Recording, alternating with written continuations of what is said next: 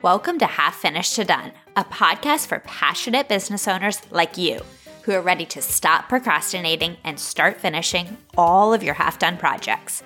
I'm your host, Christina, and I'm looking forward to helping you finish your projects in a calm, sustainable way using a simple, repeatable process. All along the way, we'll be working through the mental, emotional, and logistical obstacles that are standing between you and extraordinary projects. Let's get into it. I am super excited to have Ashley Jangro on the podcast today. Ashley, tell us a little bit about yourself. Hi, I'm super excited to be here. Thank you for having me on. I'm Ashley Jangro. I am a life coach. I work with moms whose kids are struggling with mental health, learn the tools that they need to help their kids feel better. And I'm also a mom. I have 3 daughters who are teenagers. My youngest is 11, so she's almost a teenager. And then I have 3 stepkids. So my husband and I are kind of like the Brady Bunch. We both brought 3 kids together. So we have a lot of kids in the house. Okay, you're the perfect person to have on. And I just have to give a little bit of context on how we ended up here. We've only met one time in person at a life coaching event. We had a 3-minute conversation in the lobby. And I was like, I have to have Ashley on the podcast. So the context for this is that I obviously work with procrastinators who have a lot of half-finished projects. And one of the things that comes up probably every single round is a parent who is struggling with their teen or with their kid. And it becomes a form of procrastination or a form of taking them away from their projects. You're an expert. Yeah. I mean, I think that is so common because as a parent, if my child is hurting or if there's some behavior that is disrupting our household, it feels almost impossible for me to focus on anything else. Like when our kids are hurting, nothing hurts more than when our kids are hurting is what I always think. And so it's very easy to allow that to shift our focus because as moms, as parents, it's always been our job to fix what is going wrong with our kids. So it's really difficult not to shift our focus to that. And I think that we'll dig into this, but some of it is inevitable. Some of it is you should be shifting your focus to take care of your children for sure. And I think that some of it is actually preventable. And we're going to talk about that distinction. So what are the constructive ways that you can intervene with your teens? And what are the destructive ways that are not only maybe negatively affecting your kids, but also negatively affecting you? Absolutely. And the outcomes that you want. Okay, before we get into that, what are some of the core philosophies that you bring with you into your work? Yeah. So just to describe a little bit about what I do. So clients will come to me and let me know that, their kids are struggling with either something such as depression or anxiety. Maybe it's because of ADHD. Maybe it's behavior problems that are really affecting the parent. Parents learn those tools that they need to help their kids feel better. But the way that I do that is not by focusing on the child. What I do is we focus on mom. So I specifically work with moms, not to say that I would not work with dads. That just happens to be my clientele. And we really focus on mom's mental health as a vehicle for her to learn those tools so that she has that experiential knowledge rather than trying to teach her child something that, she's heard about. So we will take an issue in mom's life, and sometimes it's a work, building a business, or sometimes it's weight loss, or sometimes it's over drinking, and address that as a way for her to learn those tools so that she can pass them on to her kids. And one of my core philosophies is wrapped up in that, is that when we're focusing on mom's mental health, it's going to impact her kids. And that comes down to this concept that is, I have background in counseling, and it comes back to a concept that we talk about in counseling, in marriage and family counseling, which is called differentiation. And our level of differentiation is our ability to be an individual with our own thoughts and stories and emotions and allow other people to be an individual with their own thoughts, stories, and emotions and have those separate while still staying in community with them. So as humans, we each have kind of a level of differentiation. And what I've learned, what studies show over and over, is that our kids' level of differentiation will not exceed ours unless they have something that they go into as an adult, which we've probably done as coaches. And so we have a different level of differentiation than our parents. But as we're working on our own, we're giving our kids the ability to grow their own level. So to increase their own mental health by growing ours. Does that make sense? differentiation. I did not know that it had a name for it, but I'll just say how I describe it to my clients. I always joke, I'm like, do not put your emotional well being into the hands of someone else. And you definitely shouldn't put it into the hands of a teen boy. Like that just seems like a very unreliable source of your well being.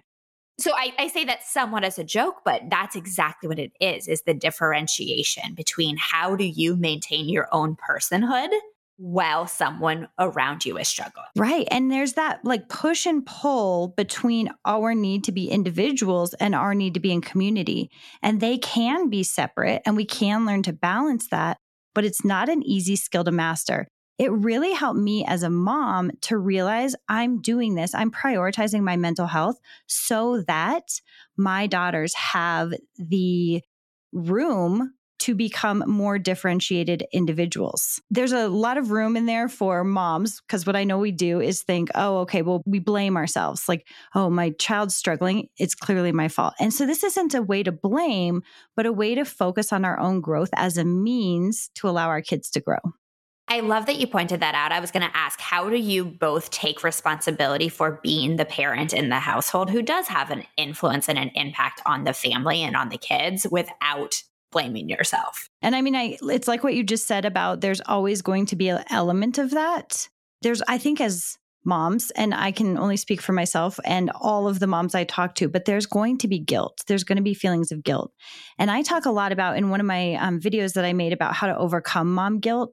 I don't mean that we overcome it in that we never experience it, but that it doesn't have to be a problem. Just feeling that guilt and understanding, you know what, this is a normal human emotion. It's inevitable and it's not a problem. It's okay that I'm feeling it. And this kind of comes back to some of my core philosophies where, you know, I really focus on mom's mental health as a means to help kids improve their mental health. But then if we go a level deeper, that is based on that we all have these narratives in our head. Those narratives create our reality because they create our emotions. Our emotions determine how we show up into a situation. And then my core philosophy around that is that those narratives are not fact, that they are optional and we can question them. And as we learn to like experience and allow the emotions that they create, we can challenge those narratives and then create change in our lives by changing those like long held thought patterns and behavior patterns. So for anyone listening who's like, this does sound familiar, but in different words, this is perfect. So we were actually trained at the same life coaching school, which is why we share so many philosophies. But it's the way I describe it is the thoughts are your reaction to the circumstances in life. Then those create your feelings, which drive your actions or inactions, which then create results. So we're totally on the same page here. And experiencing the emotion and actually processing it and being present with it is different than reacting. You can react from guilt or you can feel guilt and process through it. Mm-hmm. And just sit with it and understand this is normal. This is one of my other core philosophies. Those narratives are not fact. The stories or the thoughts are not fact. And that emotions are not emergencies. They do not require fixing. They don't require reacting. They don't require avoiding. They don't require resisting. They can just be there. It's not comfortable, but they can just be there. Okay, that is so much of the work that I do in my program with people who so great are self-proclaimed procrastinators, right? So normally what's happening is you're feeling an intense emotion. And then most people's reaction to that, if they're a procrastinator, is like, I can't handle this, gotta avoid.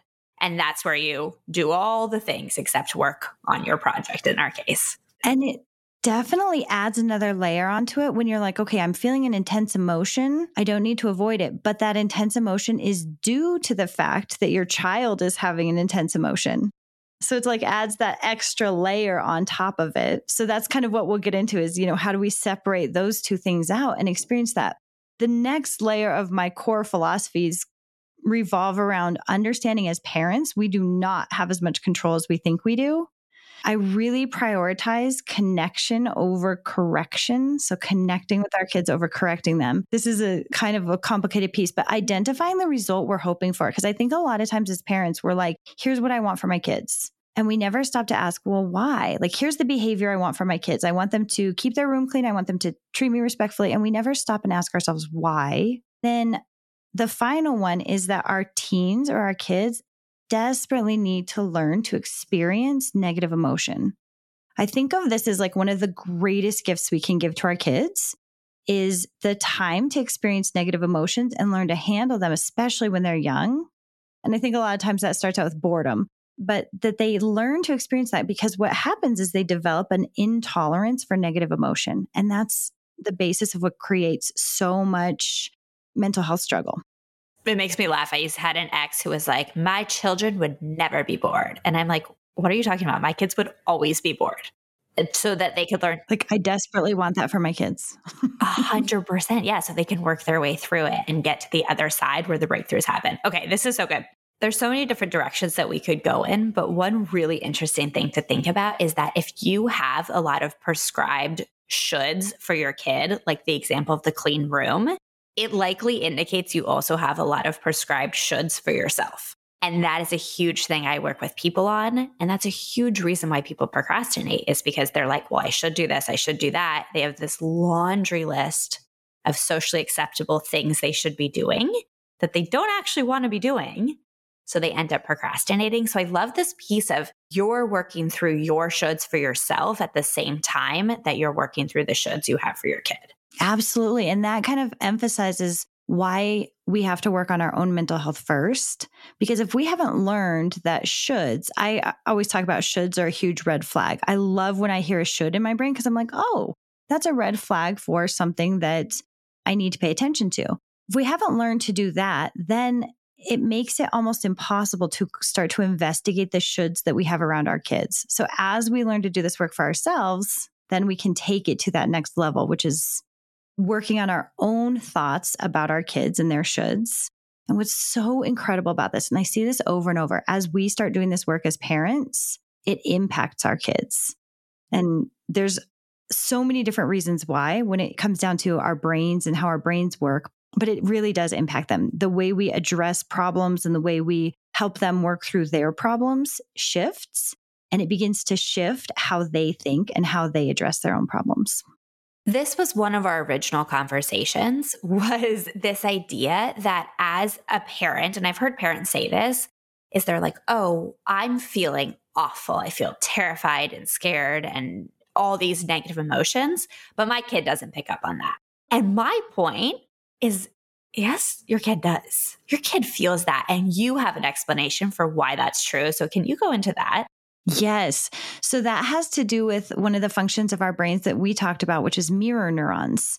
And there's been so many studies around mirror neurons, and we don't know a ton about them or how much impact they have. But I feel like it's a good, even if it's not the perfect explanation, it's a good, even a metaphor that we can hold in our heads, because there is something to it where if we are experiencing an emotion, even if we feel like we're hiding it, our kids are like on a subconscious level picking up on that. And it creates that, we talk a lot about cognitive dissonance. It creates that cognitive dissonance in their brains because mom's saying, no, I'm doing fine, but they can sense something in their body that's off.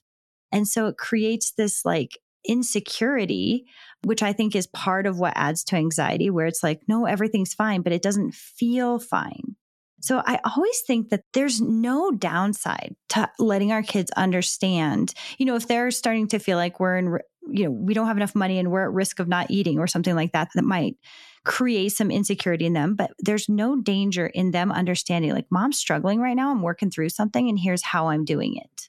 I think that there is so much value in providing that explanation. One of the things that we are taught now as parents is letting our kids see us make mistakes and talking through that, and then even apologizing is so valuable. I think that we can take that to the level of making mistakes in other areas of our lives, feeling uncomfortable about something, feeling unsure, and sharing with our kids, here's how I'm working through that. So it has to do, again, with those two things, the mirror neurons, but also our level of differentiation. So if they are sensing like, I'm experiencing these emotions, that doesn't have to impact our whole family. That's giving them the room to increase their level of differentiation as well. The phrase that just popped into my head is that expression everyone says, if mama ain't happy, ain't nobody happy. How toxic is that? It's so bad. And we think about that too. We say it in the opposite way, but it sounds caring. Like if my kid is struggling, I can't be okay. I've said that so many times in my life. Like it just feels like fact to me. Like when my child was struggling with mental health, I thought there's no possible way that I can be okay if she's experiencing anxiety and depression. And that is equally as toxic. Like it's putting so much responsibility on our children to be okay. And even if we're not saying that to them, they gain a sense of that. Like if I'm not doing okay, mom's not okay. Another gift that we can give to our kids is that knowledge that they can come home and be a mess and mom's still going to be okay. Mom's still going to be stable. Mom's still going to be strong. And it allows them the room to experience all of those emotions in a safe place rather than one that if they experience those emotions, everyone's going to fall apart around them. Imagine that this is a very big question. I know that your entire business is dedicated to working on this, but what is the simplest answer to how can you be okay when your kid is, let's just say, factually not okay, right? Meaning they're experiencing negative emotion. I have kind of a system that I walk through. I think it comes down to asking ourselves powerful questions, allowing ourselves to experience the emotions that come up. So whatever system that you use for processing an emotion, and I have an acronym that I teach people to process an emotion, but asking those powerful questions, then allowing for any emotion that comes up, and then pulling apart. You probably talk about the model often. So that's the, understanding what are the facts, the circumstances, what are the associated thoughts or stories, what feelings arise from those stories, how do I show up when I have that feeling, and what are my results? And then what I recommend is pulling apart, what is my model here? What am I operating out of? And what is my child's? And just the act of becoming aware of that and pulling those two apart gives us a huge amount of power. Because we realize, okay, even though this is my child's model, this is their experience right now, this can still be mine over here based on the thoughts I'm having about their experience. So then I walk back and I challenge those thoughts to myself. I mean, first, so if my thought was something like, this behavior or this experience they're having is going to ruin their life, like it's not going to turn out okay, I can become aware, oh, that's my story there.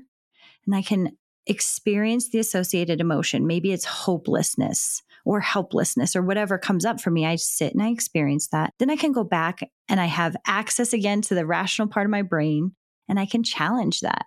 I can ask my brain, what does that mean? It will ruin their life. And I ask myself powerful questions. Then I can ask myself, what is it that I'm hoping for? That they never experience a negative emotion? What is the result that I'm looking for here? And I can begin to understand, where is my power in this situation based on what result I'm hoping for them. Where is my power in this situation based on the result I'm hoping for them? That question right there. I'm like, everybody, every parent, write that down right now. Everyone. And this comes up so much where like a parent will tell me, my child's not motivated in school. They're not doing their homework. They're not going to go to college. They're not going to do this. And I'm like, what is it that you're hoping for? Like, what would be the perfect outcome? And where's your power within that?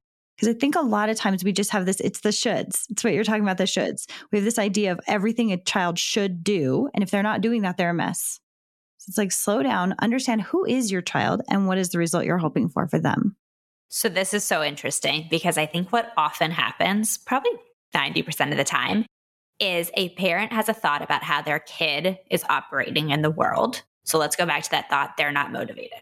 Then the parent experiences a negative emotion because of that, which, as we've talked about, affects their action line. What is so interesting to me is that often that action mirrors the action of the kid. So you're like, so often, right? So you're like, my kid isn't motivated, so you don't show up for your projects. I think this all the time, where I think not only does improving our own mental health ultimately improve our child's mental health, but if you're ever questioning, where are my issues? Just watch what you judge about your child's behavior. That right there. Can you give some examples? So it's like what you just said. Okay, I think they're not motivated. But I ask myself all the time, like, if any problem that comes up with my child, if they're being mean to their sister, or if they're just irritable or whatever it is, I'm watching that and I'm like, okay, I need to get on that. Then I stop and I ask myself, where is that showing up in my life? My solution for it is going to, it has so many benefits. First of all, it's going to help me understand where they're coming from. So I ask myself if they're acting irritable all the time, then I'm like, where am I doing that? And then even if it's not I'm not creating it in that child, it's not my fault that they're experiencing that, but my process of working through it will help me teach them the same process, but it'll give me compassion for where they're coming from. So I might realize, well, I'm irritable because I have so much on my plate. And then I can step back and be like, oh, they're probably having that same experience. So whenever I'm focused on something about them, I turn that around and I'm like, where is that in my life? As soon as you said that, I wrote down the word empathy. And if you're struggling to have empathy for yourself and you're struggling to have empathy for your child, how do you actually increase empathy for both of you? By looking at where is our shared experience, or where is our shared thought line, as we like to say? Where are you guys both having the exact same thought? And then I love your idea that you working through that, you understanding your own model and what it's creating for you, helps you then help your kid with that. Absolutely. Because it gives you those strategies to work through it, but it increases your empathy. So you realize, oh, these are the reasons I'm doing that in my life. So for example, when we were talking about keeping our rooms clean, I always give this example of, I gave my daughters a deadline of when their laundry needed to be folded. I wanted my laundry baskets back and I gave them a deadline, and it was by Wednesday evening, and Thursday morning I walked into their rooms and their laundry was still there. And immediately my story is like, they don't respect me. They don't care about what's important to me. And so I could step back and be like, that's my model. And I can experience the emotions. And then I challenge those thoughts. I investigate those thoughts. I ask myself, is that even true? What else is possibly true?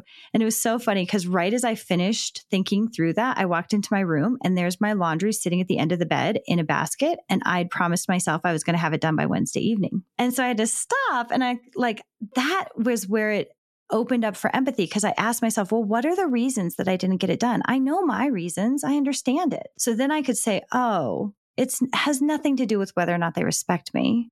It has to do, it might. And maybe the reason I didn't fold my own laundry is I don't respect my own self and my own limits that I give myself. But there was all these other reasons, and it allowed me to see their reasons. So again, I can always ask myself, what am I focused on about them? I feel like that parenting is like the perfect container to grow as a human. I think that marriage is also, I think that starting a business is also, but it's the perfect container to step back and ask, how can I grow through this? How can I change through this? And it's going to impact our kids.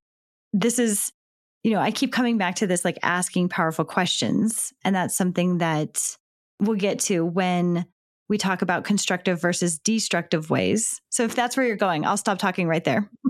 This is the perfect segue. That's exactly where I would love to go next. And so again, for a little bit of context, we're talking about thoughts creating feelings, which drive action. So let's talk about the actions. And I want to give the background that in my program, the action that happens, there's a set of actions. A child has an issue, let's say an intense issue, and the parent is having a reaction, an emotional reaction to what is happening with the teen or the kid. So that set of actions becomes really, I'm going to say spinning out emotionally, for lack of a better word, not working on their project. One might say meddling with their kid. We can talk about what that means. And then I would say the last layer is feeling some level of justification about why they're not working on their project, right? So they're like, yes, I committed to the project, and yes, I said it was important, but now this other thing is a lot more important. So let's talk then about how do you distinguish as a parent between what percent of that is constructive and what percent is destructive, and how do you know the difference and what do you do about that? I love this. And it all comes down to that asking powerful questions. And, we talk about we're reacting. Our actions are based on the fact that our child is struggling. And I want to even back up from there, because it's not. It's based on our thought about our child's struggles. So first of all, just identifying what is the story that my brain's offering me about the fact that my child is struggling. And just even becoming aware of that may be as far as we need to go, because we might realize, you know what? It's okay that they're struggling. I don't need to do a darn thing about it. I can continue working on my project. So then I would step back and say, this is the time for, first of all, asking powerful questions. And then second of all, being brutally honest with ourselves. I don't even want to use the word brutal because it sounds like we're beating ourselves up based on the answer. It's like being genuinely honest with ourselves and not being afraid of the answers. And the first question I would ask myself is, why do I feel like I need to intervene? Is this situation where I genuinely don't want to face my own emotions about my project? And I want the distraction. Ding, ding, ding, ding. For sure, part of it. Right? Totally. So much easier. I mean, it doesn't necessarily feel easier in the moment, but it is easier to focus on someone else's issues than have to address our own. So I would become genuinely honest with myself. Am I wanting to focus on that so I don't have to address the fact that I don't want to finish my project? I want to just weigh in. I know you have so much other interesting stuff to say, so I'm like on the edge of my seat, but that is so important. And I explain this to my clients sometimes. I'm like, there is a very mysterious phenomenon that doesn't have a name yet, but it will soon, that as soon as you commit to one specific project, especially if it's one that scares you, things will pop up in your life out of thin air. Issues that were not issues will all of a sudden become issues and they will feel extremely urgent. So just naming that as a phenomenon that happens is incredibly important. If that happens when you commit to a project, you're in the right place. Now you know that that's something that happens, and kids are a perfect example of that. Yes. Yeah. So just being aware, like, this is going to happen and here it is. It doesn't mean that I need to, again, react to it. It doesn't mean that I need to ruminate on it. It just is, it exists. So understanding, like, being honest with yourself, am I wanting to focus on that? And if you do, if you realize, yes, I do, then I think that's your area. Like, that's where you address, okay, now we know. So I think one of the things that I deal with a lot with parents is they don't want to go in and investigate what's in their mind because they're afraid of what they might find. They're afraid that they might feel guilt. They are afraid that they might have a thought like, I failed as a parent. And I just invite parents often to not be afraid of those questions because they're just sentences that our brains are offering us. They don't have any meaning. They will create an emotion, but we know how to handle difficult emotions. So it's okay if you have a thought that creates sadness or guilt because you can process that emotion. You'll be stronger for it.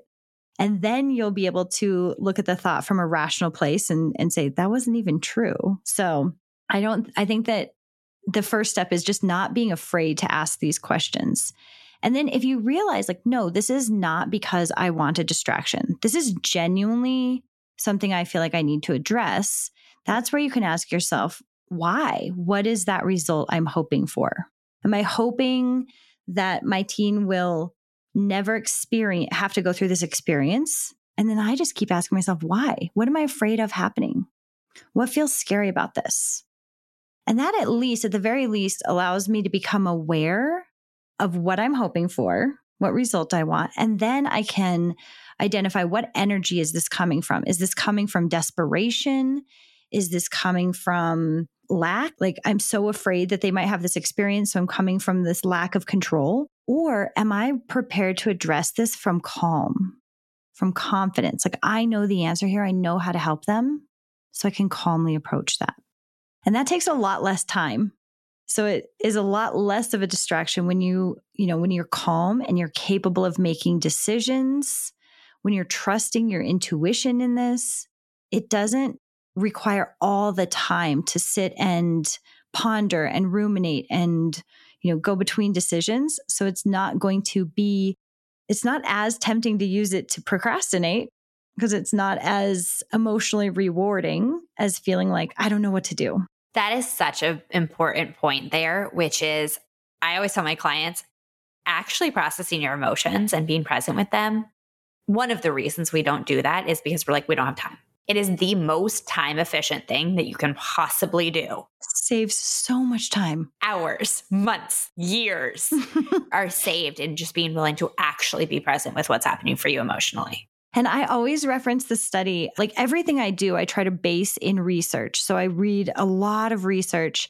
And one of the pieces of research that I love coming back to is a study that I read about processing emotions. I don't think they referred to it as processing. I think it was something like allowing. And they showed in this study that when you take the time to just be open to an emotion, to identify it, to find it in your body, to be open to it, those emotions typically dissipate in 90 seconds. And it was a range between 30 seconds and 5 minutes, but in general, it's about 90 seconds. And that blows my mind. Because I'm like, how often do we say we don't have time? And it's generally about a minute and a half. Or if it feels really scary and we're like, I think a lot of people think if they feel it, they're going to stay in it forever. Yes. And I'm like, it's actually the complete opposite. The more willing you are to go into it, the faster it'll pass by. And I have that. I mean, I do this for a living and I find myself having that thought all the time. First of all, I don't have time to go do this. And I've talked to other moms and we've come up with, kind of a set of strategies if we're feeling like that. So I'll get to that in a second. But I start thinking, if I allow myself to have that thought, like I failed as a mom, I'm never going to feel like a success ever again. And then I realize, oh yeah, that's not true. So I need to just sit here and feel it. I need to feel the guilt or the failure or whatever it is.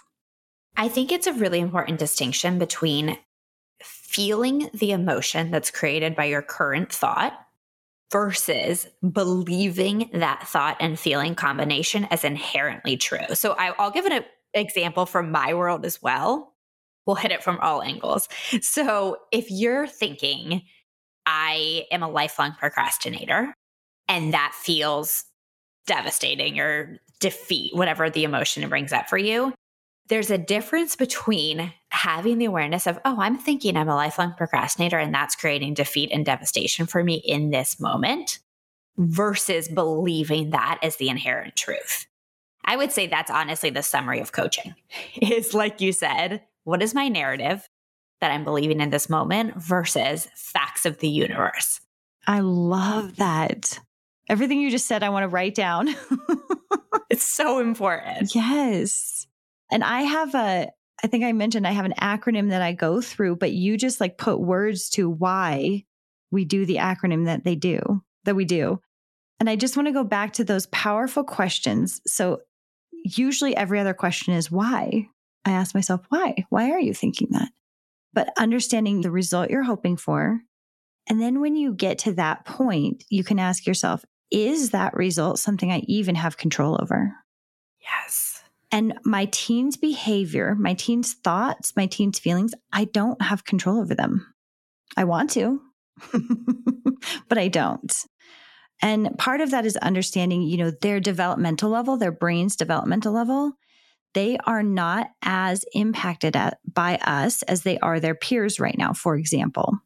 So understanding our teens and our kids' brains and where they are in development is helpful. But asking myself, do I actually have control over that? And knowing that I don't, do I want to stay focused on it? Because that's such a waste of time. So then asking myself again, where's my power there? And sometimes with behavior, your power as a parent comes back to setting expectations and having consequences. Sometimes it comes back to boundaries. There's different solutions for that. But then really being honest with yourself. Do I actually have control over that? This process right here, I'm like, I don't know if you have this in writing somewhere. Like, if not, we need to create something like get this in front of people. But for anyone listening, I would write this down. Can you just actually do a super quick recap of in order the questions you would ask yourself, just so people can have this documented when an issue is happening with their kid? The first piece is just becoming aware. And usually I do like body check-ins. Am I feeling stressed? Are my shoulders tense? Is my stomach upset? So I just kind of have made the habit of becoming aware of how I'm holding my body. And I'm like, oh, I'm really stressed right now, or I'm anxious, or I'm feeling really uncomfortable with something. And so then I can become aware. What am I thinking that's creating that feeling? And there is that willingness piece to, okay, I have to be willing to dig in. What's going on up in that brain? And then I start asking myself questions. So probably every other question is why? Why am I thinking that right now? And I don't mean like why, like what trauma did I go through in my childhood, but like, why am I choosing that thought right now? Or why is my brain choosing that thought? I often separate my brain from myself because it feels a little bit less blamey, like I'm blaming myself. So I understand, I ask myself, why do I want to intervene? And that comes back to my own motivation. Am I trying to avoid something in my own life? Why do I want to intervene? And I ask myself, if I get to the point where I'm like, yes, I know I want to intervene and I like my reasons for wanting to do so. The second question I would ask myself is, what's the result I'm hoping for? Outcome do I hope for my child? Sometimes I phrase that as, what is my true desire for my child? And that allows me to figure out, what energy is it coming from? Is it coming from desperation, lack? Is it coming from calm, confidence? The next one, do I actually have control over that? I think this is such a beneficial process to walk yourself through when you are experiencing an intense situation with your kid. And my clients will actually be really familiar with a similar process, which is the Feeling Now worksheet. So that's something that we work on in my program as well. Yes. Like, what are you feeling right now? Exactly. So exactly what you said, the body awareness of where is this showing up physically in my body right now? And then understanding, what is the thought creating it? How does this make me want to react? Do I like that reaction? Then I actually add in a last question, which is, how can I self-soothe myself right now? That's one of the topics that I get into. That's one of the ways that you can increase your level of differentiation, is the ability to self-soothe, even when it is uncomfortable. Okay, let's talk about that super briefly then. What are your recommendations for a parent who needs to self-soothe, wants to self-soothe? I mean, I guess that could get into the acronym that I use. And so this is what I use for self-soothing, because I think in a moment of intense emotion, it's really hard to remember what to do. Like, I'm like, okay, I should breathe, which is actually often helpful, but I use the acronym STOP. So if I'm like experiencing extremely tense emotion, I tell myself stop. And that stands for slow down or step away, take control, observe, and process. So the slow down is related back to what you said about, we have these certain options when it comes to an intense emotion. We can react, we can resist, we can avoid, or we can process. So that slow down is just a decision or a commitment to processing instead of one of the other three options. And then the take control has to do with taking control back from our brains, because our brains, you probably talk about this too, our brains are like 2-year-olds with a Sharpie. One of my clients called it a puppy the other day. Like, they're like puppies or toddlers. And as parents, we know how to handle toddlers. Like, we know how to stop that. So in the T, the take control, sometimes I'll visualize myself taking a Sharpie away from a toddler. Sometimes I just use the sound, the shushing sound, like shh, to get my brain to stop spinning out. Like, I'm like, we'll address those thoughts later. Right now, I just need quiet. And then I give my brain a job, which is moving into my body, observing what's happening in my body. So I ask myself, where is this emotion in my body? And I should say observe and name, but there was no room for an N in stop, but observe and name. So I find it, I find where it is existing in my body, and I name it. And it doesn't even matter if I'm getting the name perfectly right. Like, I might say stress or sadness or anger, but I name it. And then as I name it, then I take the time to process it. Probably similar to what you teach, which is I find the shape, I find the color. And a lot of times I want to skip over this because I'm like, I don't have time, but it's so powerful and it becomes a habit.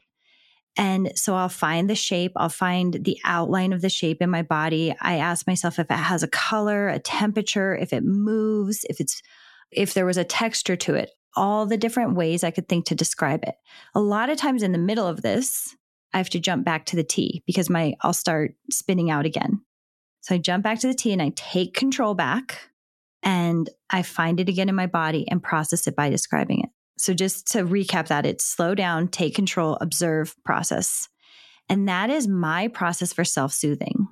Like we mentioned at that point, it usually, as I started this, it would take maybe 5 or 6 minutes. Now I can kind of do it on the fly. But if there's a really intense emotion, I will step away from the situation and do this. As a mom, that's tough because sometimes you can't. Sometimes there's just not the possibility to. There's been many times where the stop method makes me teary. I'll have tears going down my face and I just embrace that. I tell myself, this is an awesome opportunity for my kids to learn what I'm doing. And I start telling them what I'm doing. Like, my daughter and I were in a discussion a few months ago and I stopped her in the conversation and I said, I'm feeling rejected by you right now. I don't think I said by you. I said, I'm feeling rejection. I need to just hang on a second. I need to process this. And I just said out loud what I was doing. I told her, I'm choosing not to react to it. I'm shutting my brain down. I'm taking control and I'm going to find it in my body. And I sat there and I described the color of it. And I told her how, it feels like a bowling ball in my stomach. And then there's like a sword coming up through my throat that's bright yellow. And I thought this is probably going to sound really strange, sure, but I'm just going to roll with it. This is my 16-year-old. When I finished, I was like, okay, I'm calm. I can talk again. Blew my mind because she crawled across the couch and crawled up on my lap, 16-year-old. And she said, I want to be able to do what you just did. And it was incredible. And she does it now. She uses that now. And it is so powerful for her. So there's this piece where I say, I want to step away and do it, but I don't think it's bad to do this in front of our kids. It's so powerful, makes me teary. Right? I know. Yeah. And it's such an incredible tool to give to our kids. And if I had sat down and been like, okay, I see you're feeling anxious. Here's what you need to do. We're going to find the color. She would have been like, Mom, you're crazy. No. But allowing her to see me do it. That's one of the parts of my program is that instead of teaching or coaching our kids, we live in transformation in front of them and they pick up on those habits. However, there's also moments where I'm like, I just need to get away. So the one place my kids know not to bother me is the bathroom. They did when they were little. They know not to now. So I will go to the bathroom and sit and process an emotion. And another mom I spoke to the other day said the one place her kids don't bother her is when she goes and gets in her car. So she'll go and sit in her car and she'll just take 5 minutes to process the emotion. And it's like what you said. Yes, it's 5 minutes, but it'll save us so much time in the long run. Oh, this is so beautiful. I love this idea. And I have a niece who she's almost 4. And I think about her all the time as like, I want to, like you said, live in transformation or live in demonstrating my emotions. So this is so powerful. So here's what I'm thinking as you talk through all of this is we've talked so much about how you want to react when your kid has something going on. I'm also curious if you have recommendations or if we can together talk through what we recommend for how to get back into work when that is the choice you want to make. So I think of it as like how to focus when you also have this other thing happening emotionally. Okay. So just to like talk through what I would say to that, I don't even know how to describe this quickly, but it comes back to like when we're in our feelings, we can't focus. The way I teach that, have you seen the barking dog and the wise owl before? No. Like I teach this to my kids where if you're using your amygdala, your emotion center, it's like a barking dog that sees danger and so it's freaking out. And your prefrontal cortex is like the wise owl and the barking dog scares it away. So you don't have access to focus or decision making or any of that. So you have to calm that barking dog down before your wise owl can come back and you can get back to work. Does that answer that? Yeah, that's perfect. I mean, again, this is why I like teach it in a way that parents could teach their kids those tools or at least talk about it in front of them because it's a really good analogy for kids to understand it. But I'm thinking about then the thoughts are going to keep coming up. It goes back to identifying that so if I came up with an example, like my child is hurting right now, accepting that, acknowledging what feeling it's creating in you, and then trusting that, like taking the time to calm that emotion so you can refocus. But it is coming back to that point first of, I know I want to get back to work and I like my reasons why. Yes. And that's really important is making a conscious decision. You don't have to do your project in our case.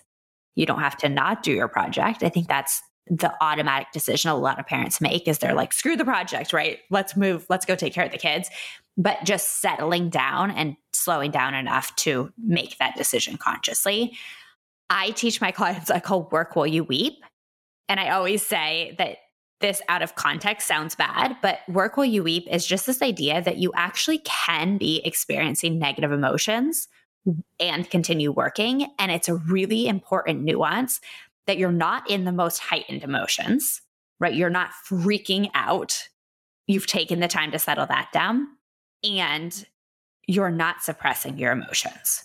You're really taking the time to be like, I understand that I'm experiencing a negative emotion and I'm also going to show up for my work. So just breaking the myth that you have to feel good in order to do work.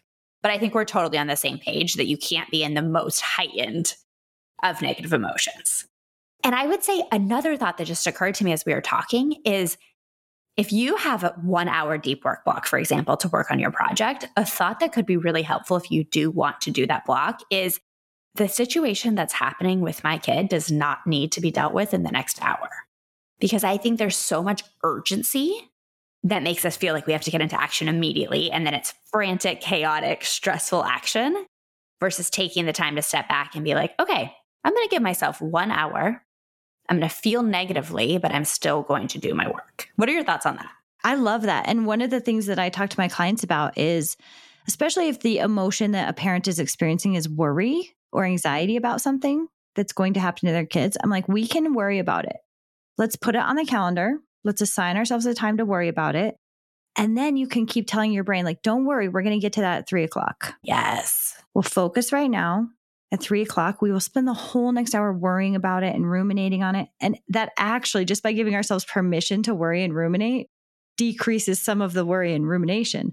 But putting it on your calendar, like, okay, at that time, I'm going to give myself 30 minutes to worry about my child. Worry blocks. I love that. Okay. This was fantastic. Everything that I was hoping we would talk about and more. So I really, really appreciate your time. Can you just tell people how to find you if they want to follow up with you? Yes. So there's a couple ways. First of all, you can go to my website, which is ashleyjangro.com, JANGRO.com. And you can find all of my social media there. I have a YouTube channel that you can reach by going to ashley.tube. And that is kind of my version of my podcast where I make videos about all of these questions and a lot of the things I teach. Perfect. Thank you so much for joining today. It was a pleasure. Thank you so much for having me. I appreciate it. Thank you for listening to the Half Finished to Done podcast. If you're ready to become a self-assured repeat project finisher, the best place to work with me is in my 8-week group coaching program, Half Finished to Done Live. You'll leave our time together with one finished project and the skills you need to finish any project, personal or business, in the future.